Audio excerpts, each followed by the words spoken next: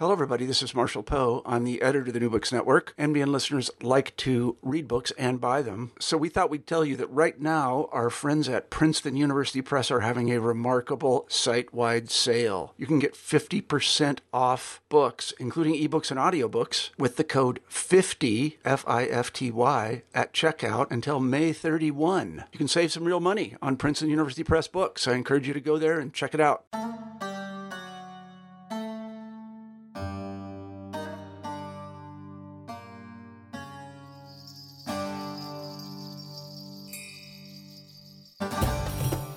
Greetings of peace and welcome to the podcast New Books in Islamic Studies. This is your host Shahnaz Aqani. In today's episode of New Books in Islamic Studies, I speak with Jacqueline Fuchs on her fantastic new book, Locating Maldivian Women's Mosques in Global Discourses, published in 2019. Jacqueline Fuchs earned her PhD in anthropology from the University of Pennsylvania in 2005, and she's currently an associate professor of anthropology at Florida Atlantic University. A cultural anthropologist, Fuchs has conducted research in many parts of the world, including but not limited to India, Saudi Arabia, Indonesia, and the Maldives, which is the focus of her latest book. This book explores questions such as what is a mosque, what are women's mosques specifically, what historical values do women's mosques offer, and what is the relationship between mosque spaces and women's religious work. Why are women's mosques around the world, both historical and contemporary, omitted from both popular and scholarly discourses on women's mosques? This excellent and theoretically sophisticated book offers answers to these questions and more. Complete with images from Fuchs' research, the book is an ethnography of women's mosques in the Maldives, an almost unheard of phenomenon. It situates women's prayer places, the Nisha Miskis, the physical buildings in which women lead prayers for other women, as complex sites of socio-historical and cultural significance. Ultimately, Fuchs explores the ways in which these spaces relate to, contribute to, and fit in larger conversations about the transnational Muslim community, the global ummah, rather than being limited to the local with no historical significance. Locating Maldivian women's mosques in global discourses may be assigned in graduate courses in anthropology, Islamic studies, women's and gender studies, or any combination of these. It would also make an exciting and inviting read for those generally interested in questions of gender spaces, women's religious works, and specifically women's mosques. In our conversation today, Fuchs explains the relationship between space, place, and mosques, and how the terms space and place help us to better understand women's mosque sites. We also discuss the common patterns in the regions of the world that have historically had women's mosques, in addition to women's leadership roles in these spaces, the idea of women imams, the public-private dichotomy in the context of the Nisha Miski, and much more. Without any further delay, here's my discussion with Jacqueline Fuchs. Hi, Jacqueline. Thank you so much for joining me today to talk about your book on women's mosques in the Maldives, Locating Maldivian Women's Mosques in Global Discourses. Thank you so much for joining me and also for willing to have this conversation with me. Before we begin our interview, I want you to tell us a little bit about yourself, who you are, how you entered this field, and maybe also your journey towards this book. Okay. Well, thank you, first of all, for having me here. I'm so excited about it. I'm a huge fan of the podcast series, actually. So it's really wonderful to be here. I am an anthropologist. My background was I was trained in anthropology at the University of Pennsylvania, and I teach at the Harriet L. Wilkes Honors College of Florida Atlantic University.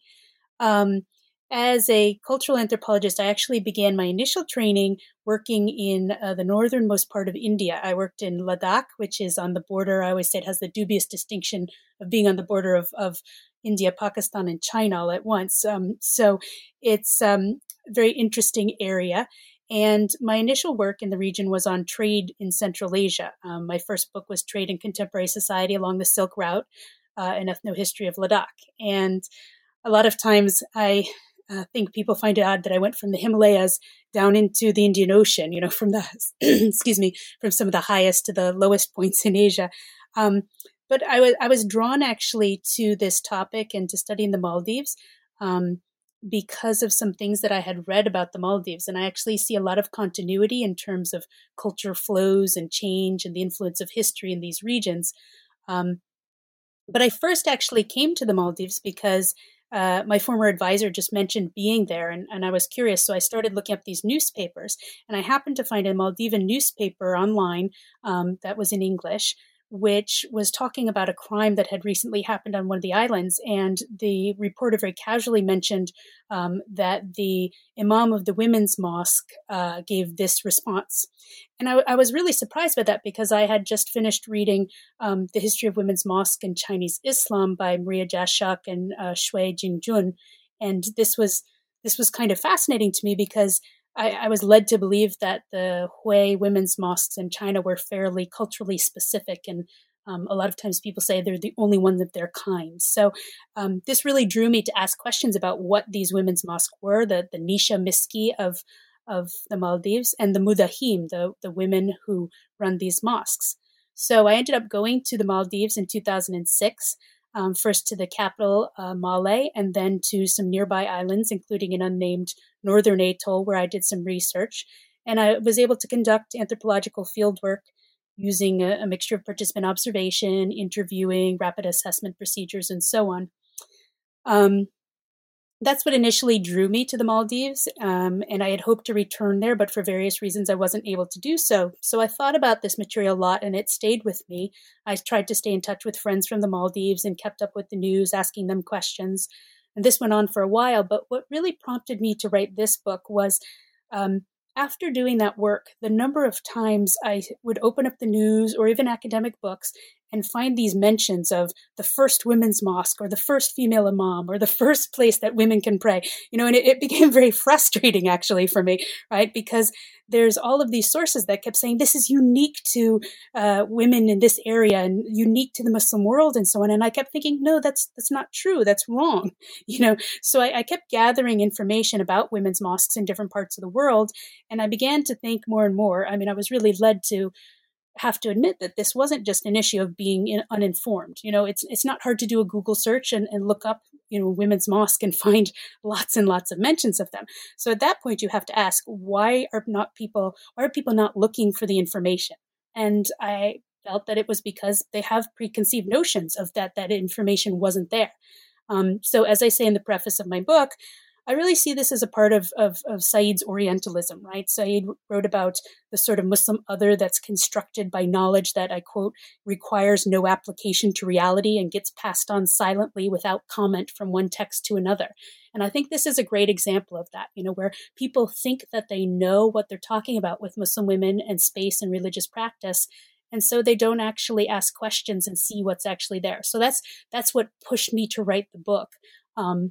Which has then a much broader focus than just the Maldives, obviously. Right. Oh, I enjoyed it so much. The last chapter was really, really depressing for me. We'll talk about that when we get to that. But I had so much fun reading it. I thought it was incredibly rich.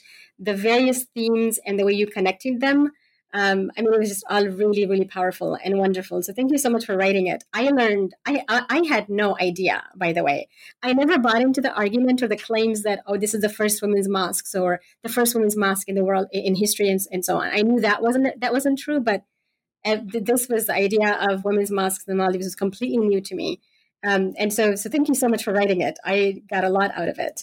So what do you see as the overall argument or maybe multiple arguments of the book itself? I'm really glad that it spoke to you because it was a great book for me to write and I enjoyed it. But I think there are multiple strands of the argument I'm making in the book. There is a lot of sort of pieces. There are a lot of pieces that I try to bring together. First, related to what I was just saying about people's preconceived notions, obviously I want to correct some of these misperceptions, right? To give some information about the Nisha Miski, to share the stories of the women with whom I worked and to really put their voices forward. But in the book, I'm really trying not just to describe the mosques and correcting misperceptions. I also want to examine those misperceptions more closely. So a lot of the book is trying to understand why women's mosques are generally missing from larger discussions about Muslim spaces and gender in Islam.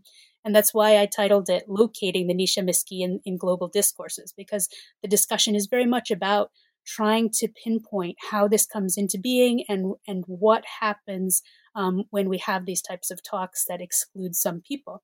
So, of course, in addressing this type of issue in the book, I end up tackling some larger religious issues, trying to address what is a mosque, what is an imam, and then also more regionally specific questions as well about the history of Islam in the Indian Ocean, women's roles in the Maldives, the role of island spaces in the Maldives. And all of these points really came together for me at the end, where I make this overarching argument that there's common narratives, and this I mean both popular and scholarly. I don't want to take scholars off the hook here, but there are these common narratives about the so-called Muslim world that omit a great deal about specific local experiences, such as women's mosques, that make global narratives not really representative of actual lived experiences. And then it's quite important in this book that these omissions, and I call them silences in relation to Michel Rolfe-Trio's work, Silencing the Past, these silences aren't just blank spaces or mistakes. I argue that they're crafted and shaped by different historical narratives, as well as the contemporary political and economic patterns and other influences that I talk about in this book. So I try to bring all of these points together to make that argument. It's striking for me to learn that the presence of a mosque determines whether an island is legally inhabitable or not in the Maldives. How was that determined, and what is the logic behind that? Yeah, I give a few examples of this in my book, where people talk about this, where people spoke about it to me in the Maldives, as well as some sources on this. The idea of a mosque making an island habitable, and I think what's interesting about it is this is both in a symbolic sense and a literal sense, right? So I give the historical case of Girivaru Island, which in the late 60s or early 70s, depending on what you read, had such a small community that it didn't have enough adult males for Friday prayers at the mosque anymore. And this is following sort of Shafi'i jurisprudence that's commonly followed in the Maldives that says that a congregation has to have a minimum of 40 Muslim men specifically in order to have a Friday prayer mosque. So in this case, apparently, according to Maldivian histories, they were moved first to one island and then forced to relocate to another island, and then they were resettled by the government, this particular community. So this is obviously a legal issue or legal point in the Maldives, and it is very important to understand when I'm writing this book, when at the time that I'm writing about in this book, 2006, mosques were not just crucial social services provided by the government, but they are government establishments that were funded and staffed by national government. So under the Religious Unity Act, the Maldivian government actually regulated mosque leadership, provided training, provided the funds for mosque upkeep, and so on. So the presence of a mosque building was as much a sort of civic center as a religious center, in a way, we could say, in that it allowed for a government presence. I say that it's not just an administrative or a literal sense, though, for allowing a mosque, because as I talk in the book, I think there's also an argument to be made that the mosque plays a really important symbolic role in the book. And it actually sort of sets up the idea of what makes an island habitable for people when they're talking about islands. And so it's a part of the ways in which I talk about the notion of space, and it sets the stage for thinking about cultural ideas of space. Speaking of space, so the theme of place and space is an integral one throughout the book, and it's something that you explore in a very theoretically rich way. The title itself includes the word locating, right? It's not just Maldivian women's mosques, it's also locating rather than, simply being Maldivian women's mosques. So how does our understanding of the terms space and place help us to better understand women's mosque sites? Well, in the introduction, I refer to my book as an ethnography of place, because the central interest of my work is not simply describing women's mosques, but engaging with what they mean as sites. And I've always joked, my background as an anthropologist is an American anthropologist with 4 fields training, and I was heavily influenced in graduate school by archaeological work and archaeologists who were involved with my training. So I've always joked that I'm a partial archaeologist in a way, and the site influence comes out there because I think about the materiality of space and how to think about the layout and the items that we see and so on for what they tell us. Here I'm drawing in this book upon a lot of theory from geography, particularly human geography starting in the 1970s, where we think about place as something that's constructed symbolically, socially. So the concept of place kind of de-emphasizes the physical location of a space and allows for a more complete recognition of the ways in which meanings are assigned to those spaces. So we think of the site as the ways in which people make sense of them, right? Places are spaces and how they're experienced. Geographer Tim Cresswell called places things to be inside of, sort of containers of experience. I think another way of thinking about this, I always tell my students is that saying, you can't go home again, after you've left a place. Like, you can return to a place that you once lived in the past, but that doesn't make it your home anymore, right? Because home is a place. It's not just the site. It's the meanings and the interactions with the site and the history and the feelings and the relationship to that site.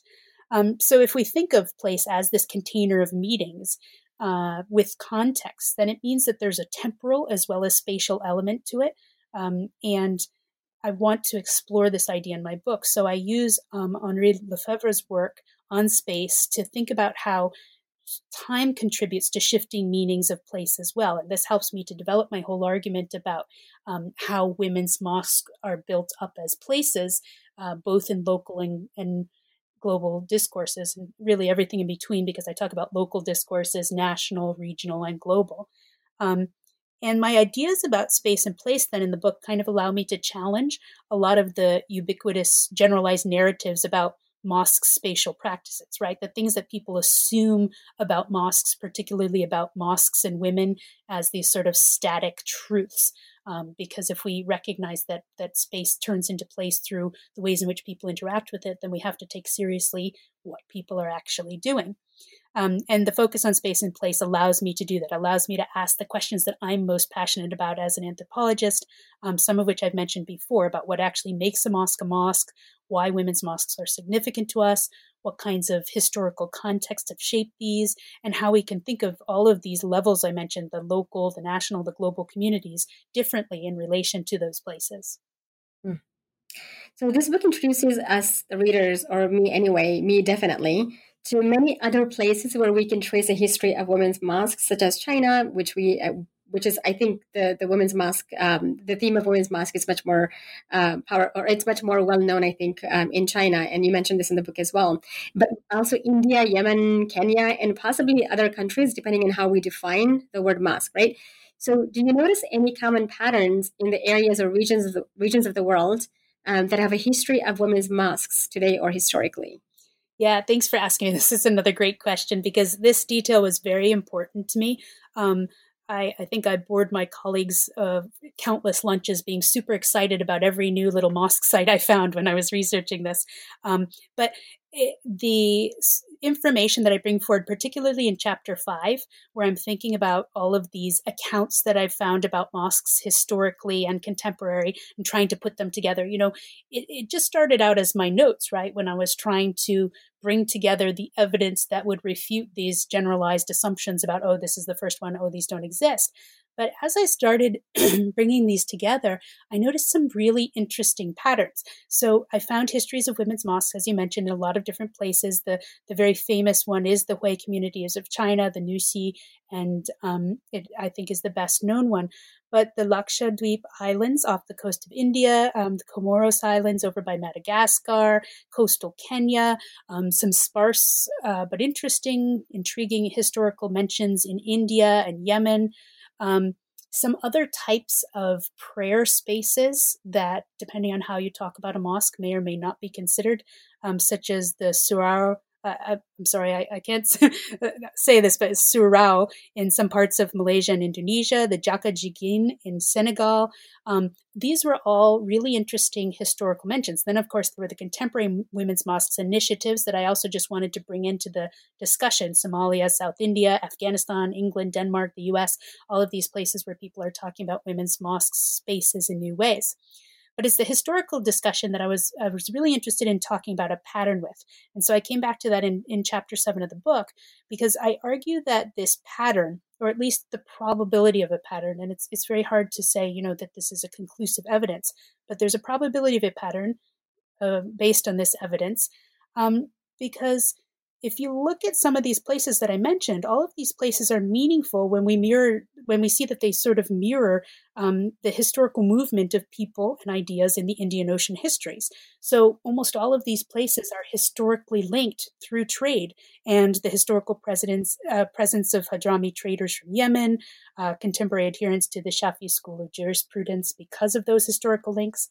And that was super exciting to me, because the more I thought about it, I thought, well, I mean, that's quite interesting, and it challenges a lot of Indian Ocean historical narratives, because historical narratives about the Indian Ocean rarely feature women as travelers. Usually you hear about men moving around and women are stationary. Often they're, local wives that are left at home, or, port-based family business runners if they're active in the business in Indian Ocean histories. So they're generally discussed as being the sort of bearers of culture rather than religion. And to think about women's patterns of shared women's practices that could possibly link these sites together was really intriguing to me. I see so few mentions of women in regional histories of Islam in the area. And this is something that I've been working a little bit more on since this book, actually. But I noticed, for example, recently I was reading a book about kinship-based religious networks. And, kinship-based religious networks are formed by heterosexual marriages, specifically, necessarily involve women and men, right? And yet the book focused primarily on the notion of brotherhood for kinship models for this kinship system. And I thought, well, if they're formed by marriage, there's other models to consider here, right? But it wasn't really addressed. So, I mean, this is just one example. But one of the arguments I tried to put forward in chapter 7 of this book is that a lot of these versions of Indian Ocean history support androcentric understandings of Muslim community in the Indian Ocean, not just contemporary community, but the past, and how Islam came to spread in Asia in general. These are ideas that basically relegate women's practices to the local and interpret women's religious sites, like the women's mosques, as spaces of purely local significance. And so the idea of potential historical patterns was super exciting to me, because it really disrupts these assumptions. And it suggests that we need to think about other possibilities, a possibility for exploring how all of these women's mosques and related prayer spaces may be linked together historically. It's a really exciting line of questioning that I think needs to be brought into the sort of historical discussion, because it does challenge the assumptions that we have about women's mosques in each of these places being unique, culturally specific, modern phenomenon, and in general challenges this idea that they're peripheral to histories of the so-called Muslim world. So that is why those accounts were particularly interesting and engaging for me to consider. Certainly. So back to the Maldives. There are some really fascinating differences between the government and the local women's narratives of mosque development. So, for instance, the women are telling you that the mosques existed in the 1950s in their childhood, but the government brochures, for example, are telling you no, they were developed after 1979. Yeah. So I'm interested in why this discrepancy, and also what does the government gain from claiming that it was later? Yeah, so, this was interesting. When I went to talk to government officials in Male, particularly in some of the ministries that were associated with this, I was told that the Nisha Miski, the women's mosques, were first developed by women's committees on the islands, and that these women's committees were sort of social, civic groups that had been formed by their 1979 National Women's Committee, because they were preparing for the 1985 United Nations World Conference on Women in Nairobi, which was a very interesting detail and sort of made me ask a lot of questions about global influences, notions of gender, and how they sort of can impact people's lives. But these government officials thought of the Nisha Miski, when they were talking about them in these interviews, as these government projects basically to get women outside of the house, and to have a particular form of women's advancement in the islands. And I was surprised by that. But then shortly after, I went out into the islands. And as I say in my book, in the Maldives, when you talk about the islands, that's all the other places besides Malé. Malé is also an island, but it's the island. It's the center of the government. But the islands are other atolls. And as I went into the other atolls and began talking with women in these places, I heard really different stories, particularly when I spoke with the older women. And there was a lot of variation in this. So some of the younger mudahim, the women who run these mosques that I spoke with, said, yeah, I was hired as a government employee, and this mosque was started by the government, and it was built to get women outside the home, and it was the same sort of narrative.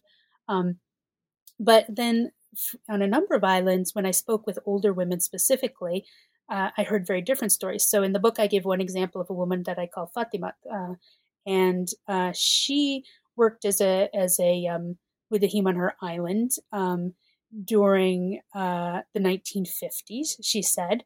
And she had started very young, but that wasn't even all, because obviously 1950s is before this late 70s, early 80s version. She actually told me that she remembered in her childhood, there was an old Nisha Miski made of palm leaves that women in the island would go to, and it had been right in front of her house. So she described this mosque structure made from palm leaves, which is an older form of buildings in some parts of the Maldives.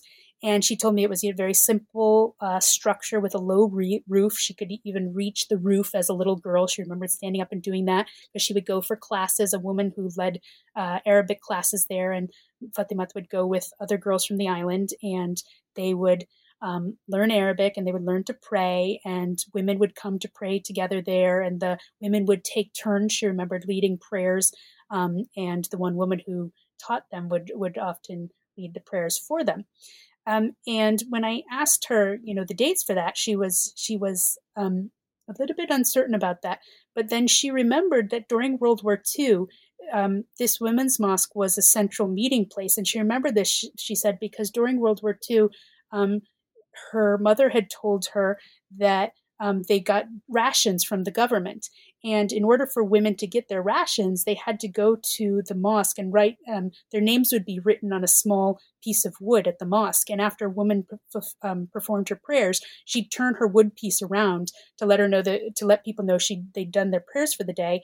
And that was the sort of census, we could say, for who was there and who could then have their rations. It's a really interesting mention for thinking about the sort of political as well as religious role of the mosque that we see in the contemporary period. But it also suggests, obviously, a much earlier version of the women's mosque. From an archaeological standpoint, this is quite interesting because palm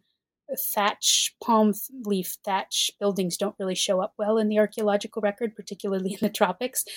So it would be very hard to find evidence of this type of building. And I do mention in one of the other cases, in another part in the Comoros Islands, there are these historical accounts of similar types of buildings for women, although there's no archaeological evidence again.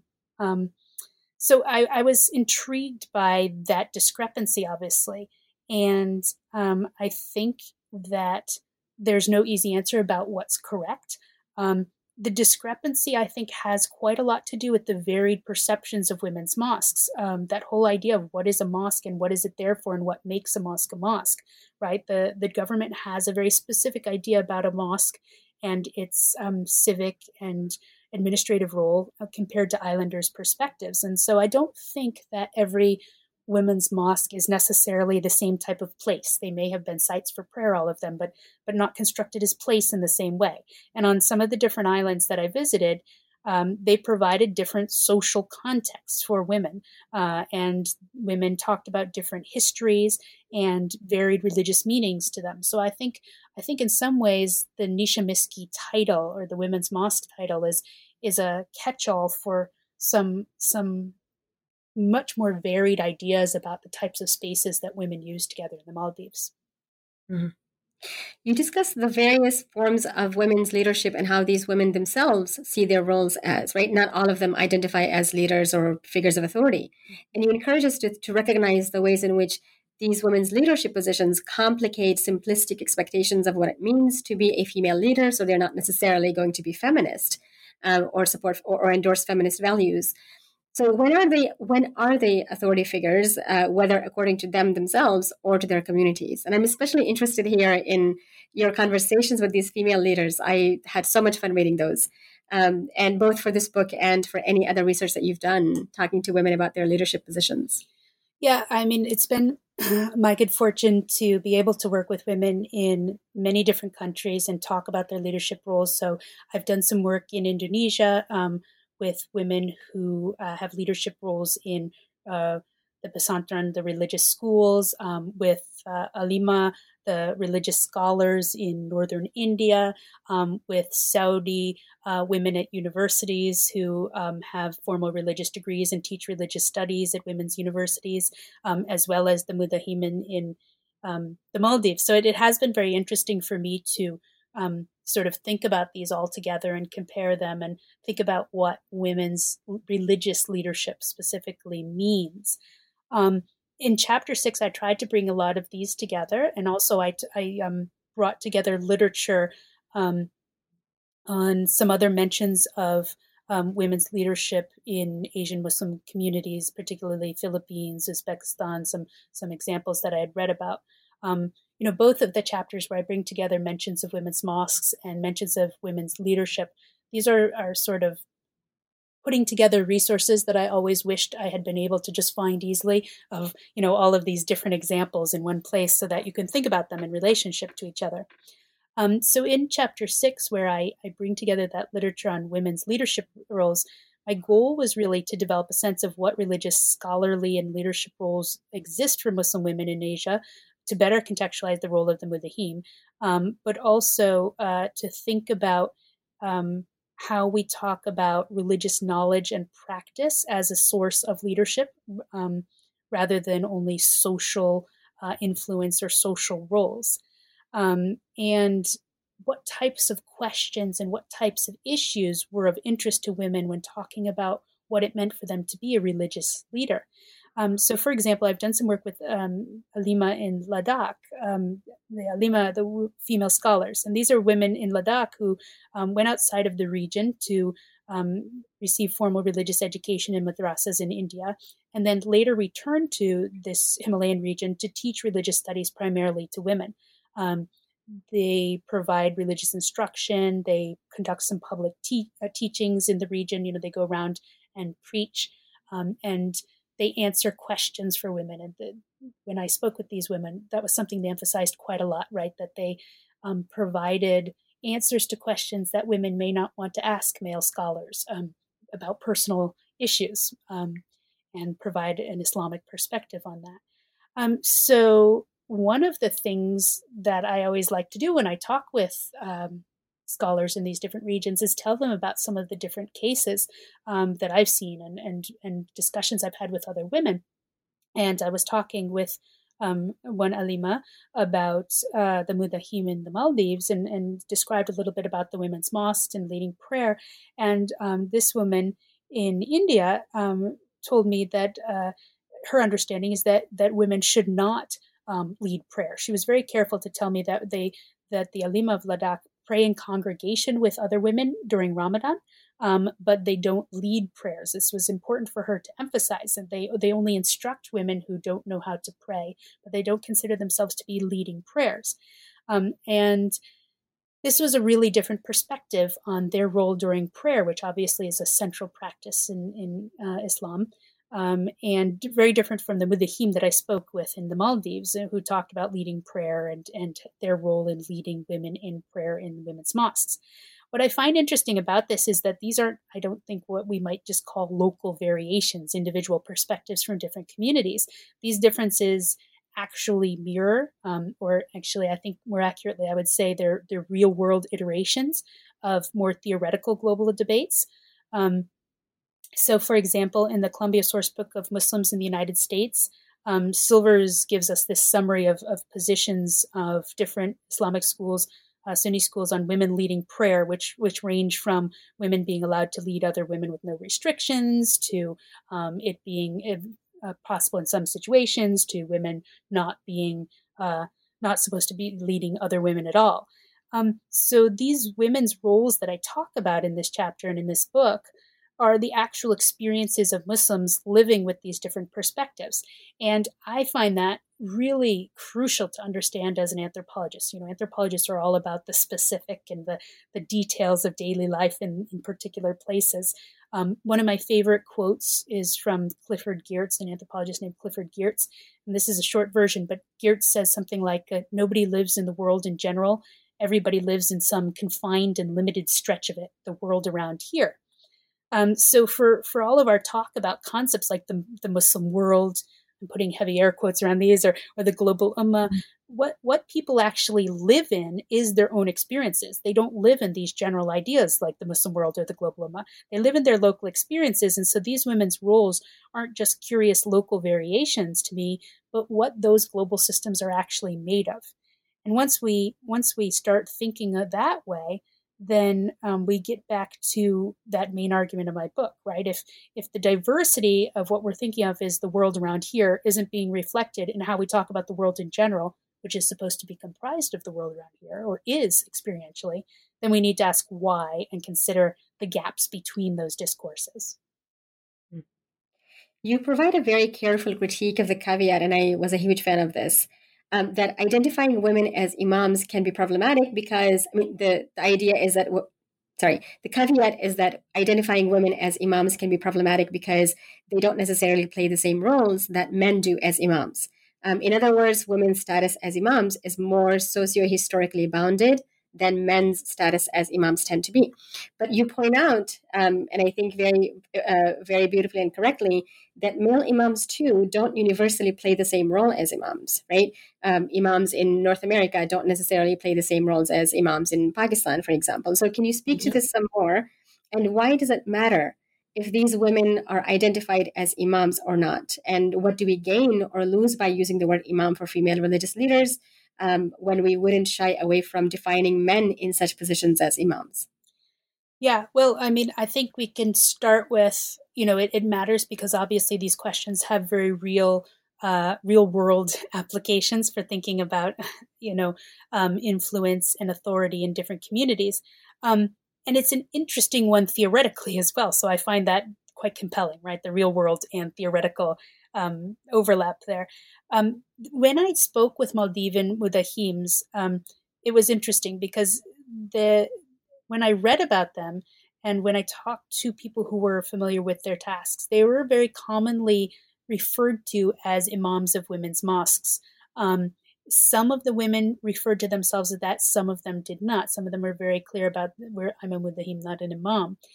So it was interesting to me to think about why they would be called imams of women's mosques, whether or not this was appropriate and relevant and accurate here, right? So I'm asking in this book, given what we know about their roles, is it accurate? Is it relevant? And as I said, it's crucial because the role of imam is widely recognized as a legitimate form of Muslim authority and power within those global discourses that I am so interested in. So when I discussed all of these different women's religious leadership roles in different Asian communities that I was just talking about, it was interesting to me and important to me to note that many of them don't have the same widespread legitimacy as the title imam. And obviously that has, as I said, implications for discussions of women's power and autonomy in Muslim communities. I mentioned a number of different viewpoints in this book, right? And you said it was, I think, what did you say, a careful critique, right? And obviously as an anthropologist, I'm not a religious studies expert. So my role here is to understand the different viewpoints and to think about the implications of those viewpoints. So I mentioned different viewpoints, authors who embrace the idea that women with varied titles can expand notions of Muslim practice, while other people who see that women's inclusion in the imam title as a part of religious reformation and many other ideas as well. I don't provide any simple answers to this issue, and I don't mean that as a sidestep because I don't see that as my role here. I hope to contribute to a dialogue that helps problematize assumptions about gender and religious leadership in Muslim communities and to forward the types of conversations that I would like to see people having that are complex and are engaged and are meaningful and informed. I do think that I was very glad you brought up that point about the men. I do think it's very important to recognize in this discussion that men who are called imams don't all fulfill the same role either. Some of my more recent work in the past 10 years has been on a project in the US, and I've been traveling all over the United States as a part of my American Mosques project and interviewing imams in different mosques.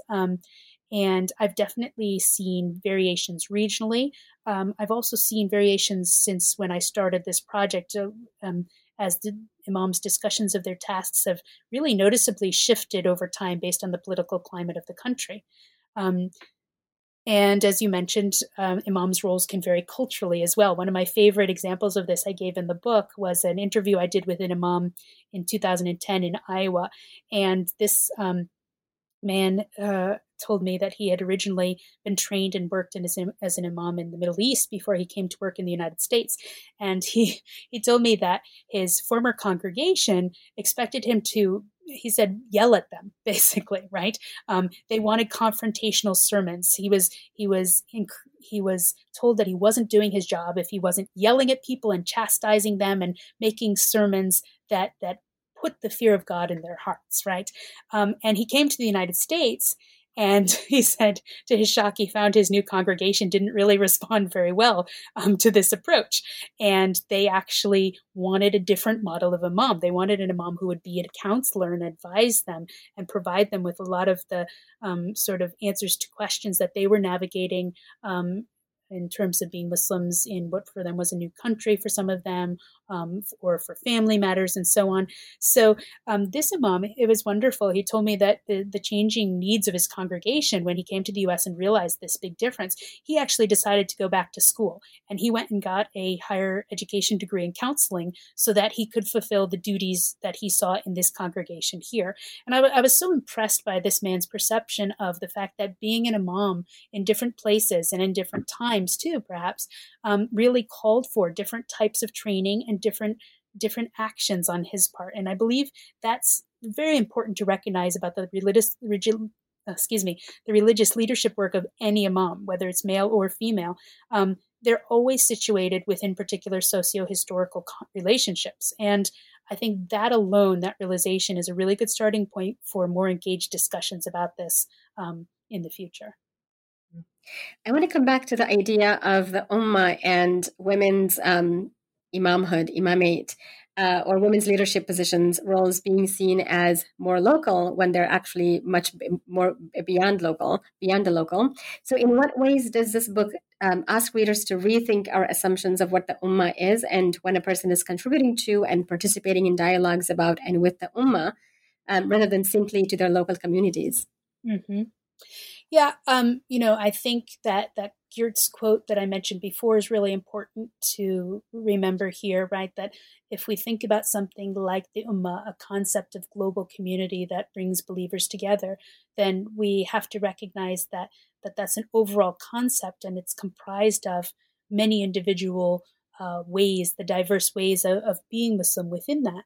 And I know I've alluded to this again and again in terms of what I think, but I do think it's important to emphasize that we need to ask questions about, if the communities are so diverse, what gets left out when we bring that diversity to the table, when we talk about the global ummah, and have as many conversations as possible about the different answers. So as I reiterate throughout this book, what I'm particularly interested in, but it's not the only way to look at this conceptualization of the global ummah, I'm interested in the disjuncture between representations of sites of women's experiences as atypical institutions in the global ummah, and sort of discourses about space and Muslims and gender on one hand, and then all of the information that we can find that suggests that there's far more diverse Islamic institutions and spaces than are being recognized. So that's one point at which I'm interested in pursuing ways of rethinking the ummah. And then, of course, thinking of that not merely as a case of misinformation, but as deliberate silences that have been constructed due to different historical and contemporary sociocultural contexts. I think the more documentation we can provide about the Ummah about sort of ways in which people are experiencing being Muslim, religious practices, beliefs, ideas, the more inclusive histories that we can provide, and a more expansive understanding of Muslim experience in general. So that's why, although description is not my only task here, I do think the documentation of the details of the Nisha Miski and the Mudahim are absolutely essential for us to begin conceptualizing these larger ideas of community. You speak compellingly. You speak compellingly about the public-private dichotomy in the book. How do the Nisha Miskis complicate the public-private discourse that plagues academic conversations on, especially on notions of gender and sexuality in Muslim communities? Yeah, that's another great question. Thank you. In chapter 3, which I called Dimensions, I spent a lot of time outlining what I saw as the existing spatial tropes that are common about Muslims, including the public-private dichotomies idea. And as I noted, public-private dichotomies, this idea of a divide between spaces, can be really useful for understanding Muslim space in general. I think it highlights the variety of spaces that can be included in the category of Muslim space. So, for example, once you start talking about public-private distinctions in, again, the quote, Muslim world, people note that it's incorrect to privilege formal institutional spaces as the only spaces for being Muslim, right? So people start talking not just about mosques as sites of Muslim community, but it brings into conversation the relationship to other spaces like homes and schools and markets and so on, all of which can be sites of Muslim community through this framework.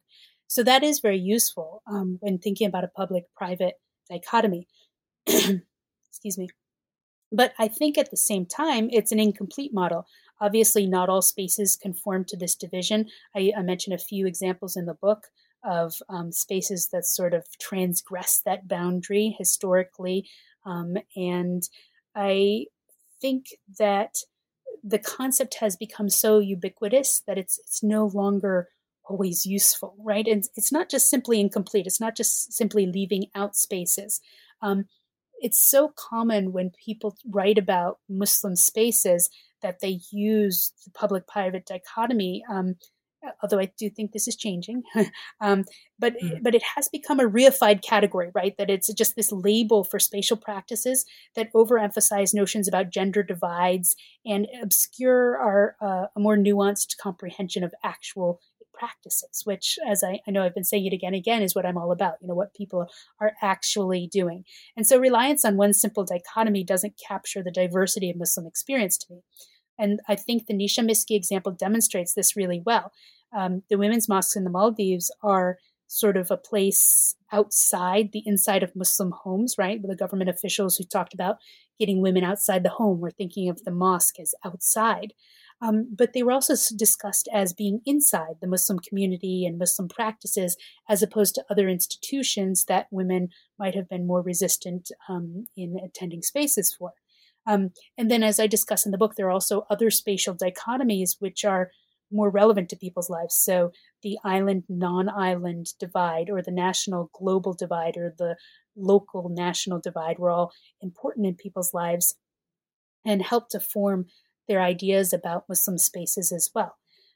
So I think there's not simply one fixed site. We're going back to that idea of places again as a container of multiple meanings. And what I would call the multivocality of Maldivian women's mosques as places shows us is that this one spatial trope, this idea of the public-private dichotomy, is just simply an insufficient conceptual framework for understanding what people are actually doing. So in your discussion on the tourism industry in the Maldives, you addressed the excellent question of why it is that despite the fact that the Maldives is a popular tourist destination, knowledge of the Nisha Miskis remains limited. Now, this isn't just about, people who are writing about the women's mosques, such as women's mosques in America, and then declaring that the first women's mosque in history. This is about people who can actually have physical access to these mosques if they want. And they're right there, and they still come out of the Maldives not knowing that this is a thing. How does that work? How is that possible? Yeah, I have actually spoken to some people who have gone on vacation to the Maldives and not been aware in any substantial way that it is a Muslim majority country, actually. So, it's it is interesting. I think it's in part due to the geography of the region. The country of the Maldives is made up of over 1,000 separate coral islands, and only about 200 of them are inhabited. And by inhabited, we mean that there are villages on these. And then there's another sort of 80 or so right now, I think at the last count, that are resort islands. So resorts are very separate. The places that tourists go are these separate little worlds almost. And many resort visitors don't visit the inhabited Maldivian islands at all. They fly into the Malé airport and then they're taken either by private boat or by private plane directly to the resorts. Even when people do visit islands, there's often a very carefully orchestrated event that goes on. It's reminded me quite a lot of the sort of cruise ships landing in a port for a few hours. I had the chance to see an island get ready for a visit and sort of open up these tourist shops. And then, even in those tourist shops, I was really fascinated actually to see that some of what was being sold there, most of what was being sold there actually was oriented more towards a general island concept than anything about contemporary or even historical Maldivian life. So when I looked at the tourist shops that people were getting ready to open for tourists coming through, most of the souvenirs that were sold there were actually made in Sri Lanka or Indonesia, and so it was interesting. I had actually just come from Indonesia when I was there, and it was some of the same items that were being sold in the shops there. And this is a demographic issue as well, right? So many of the workers in the resorts in the Maldives aren't Maldivian either. I think when I wrote the book, I think when I was visiting the Maldives, I think I read somewhere that about 53% of resort staff were expatriates. And the government controlled that number. The last numbers I saw were from 2018, and I think some of these controls have been removed. And those numbers from 2018 said that 70% of resort workers were foreign nationals. So a lot of tourists will come to the Maldives and not actually meet any Maldivans at all while they're visiting me. What really interested me in this is that while tourists didn't usually interact with the mosques, they didn't interact with the inhabited islands that much, or Maldivans at that time. I saw evidence again and again that the tourism industry definitely shaped the material conditions of mosque sites. And this was curious in response to this idea of government funding and support for mosques, because I found that some of the most spacious and well-kept Nisha Miski that I visited were actually on islands nearest to the tourist resorts. And with the Him that I spoke with in some of these places specifically mentioned that men's tourism employment from their island was a major source of financial support for the women's mosques on the island. So I found that sort of gap between people visiting the mosques or being aware of the mosques and the sort of influence of the economic impact of tourism, that difference between that to be really interesting. And then sadly, we learned in the last chapter that the Nisha Miskis all closed down in 2009 and 2010. This was, I didn't know how to deal with this, to be honest. I read it and I took it so personally. I was devastated. Why? What happened? Like, what even? So what happened? Yeah. I just want to start my answer by pointing to the first part of your question about learning in the last chapter, and maybe we should have had a spoiler alert here. I don't. That's okay. I don't tell readers this overtly until the last chapter of the book. Yes, right? That the Nisha Miski closed, or at least I don't go into detail about it. The fact is actually mentioned in the very first footnote of the introduction. Right? I didn't want to hide it from people. But I wanted to sort of set it apart for a moment, right? But I did mention it in the first footnote because I actually had to explain to the readers who are interested in how I was talking about it, who might know that, why I was using present tense throughout the book. This is actually something I agonized as a writer about for a while. how to explain my choice to use what we call the ethnographic present as my tense in the book. Because it might seem like a really minor grammatical choice, but it was actually a difficult decision because in anthropology, there have been several really valid critiques about using the ethnographic present as a tense that creates this sort of ahistorical pretense of ethnographic accounts, right? That these people exist in a timeless vacuum separate from history. And that's not at all what I wanted to do. So I was uneasy about talking about mosques that may no longer exist in the past tense. But at the same time, I wanted to talk about them in the present tense because I wanted people to engage with them in that manner.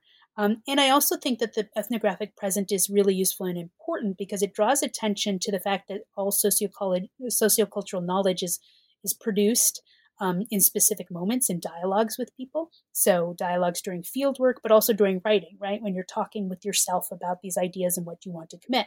So I actually made what might be a horrific writing decision. I'm sure my old English teachers were sort of rolling their eyes, but I decided to switch around in tenses in this book. And I wanted to explain this in the very beginning of the book for any readers who were noticing it immediately and worried about it, because sometimes grammar makes people, I can't read the rest of this book because the grammar is bothering me, right?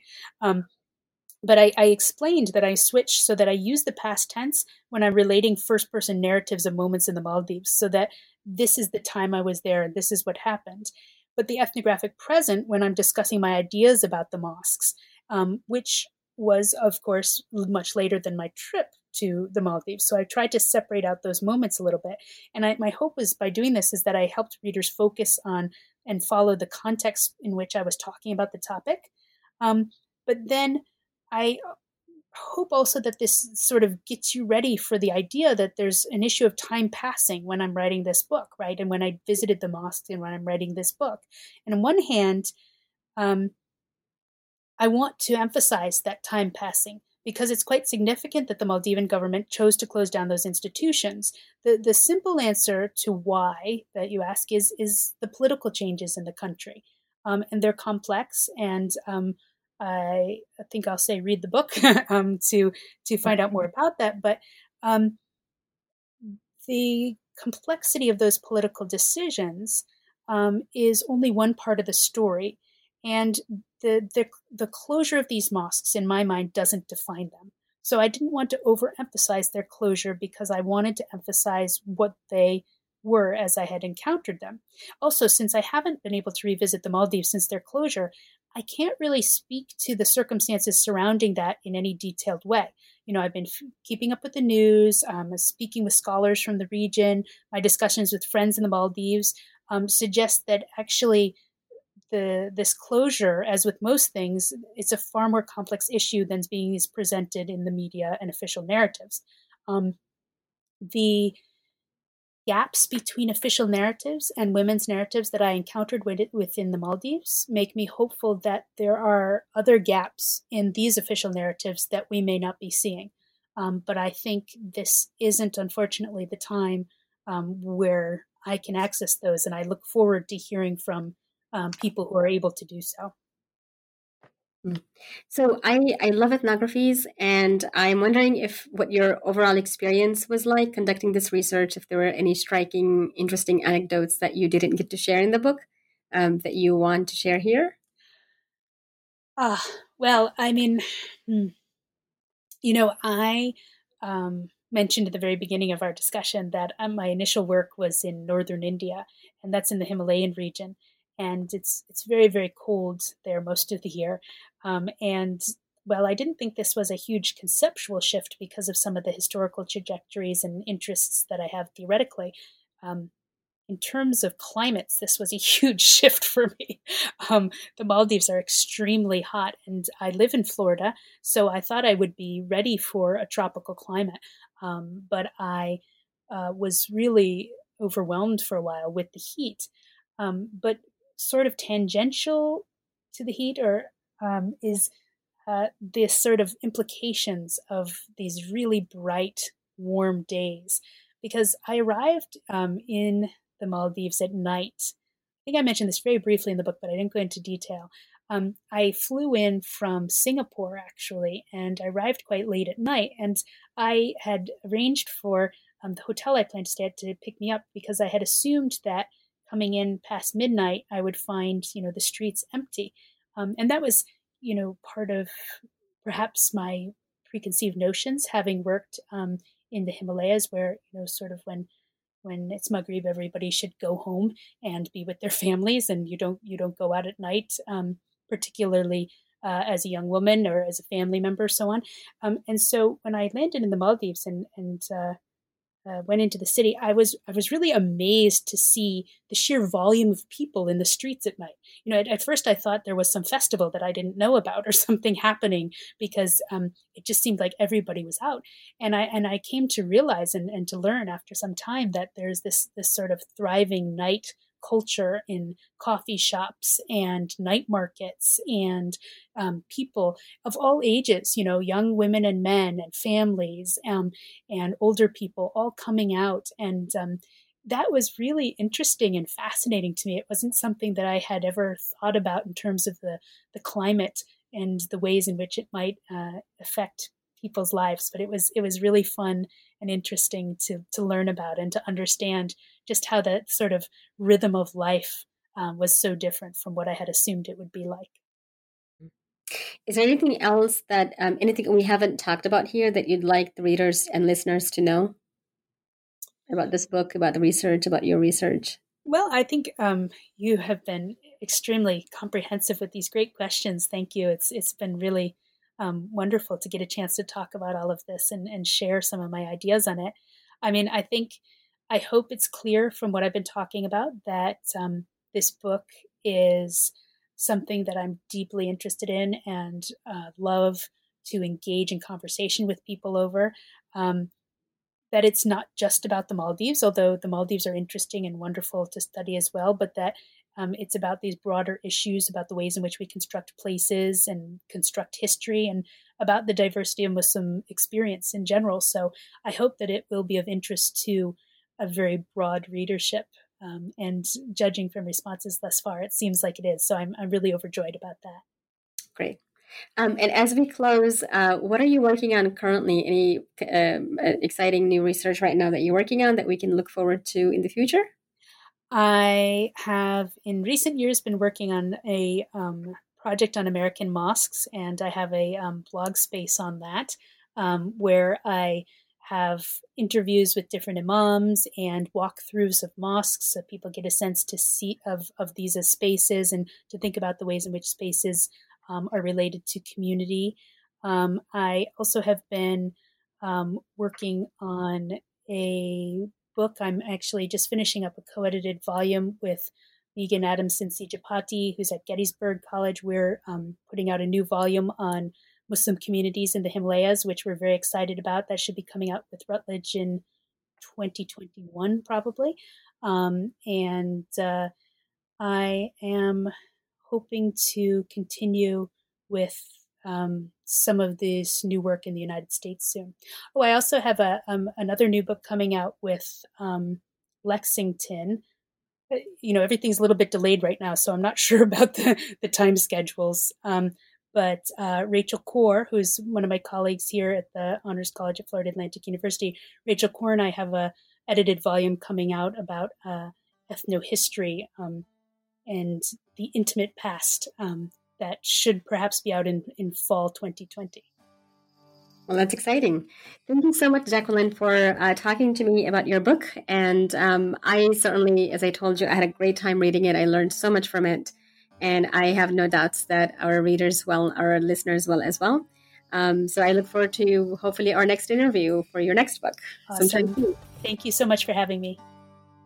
So that was my interview with Jacqueline Fuchs about her latest book, Locating Maldivian Women's Mosques in Global Discourses.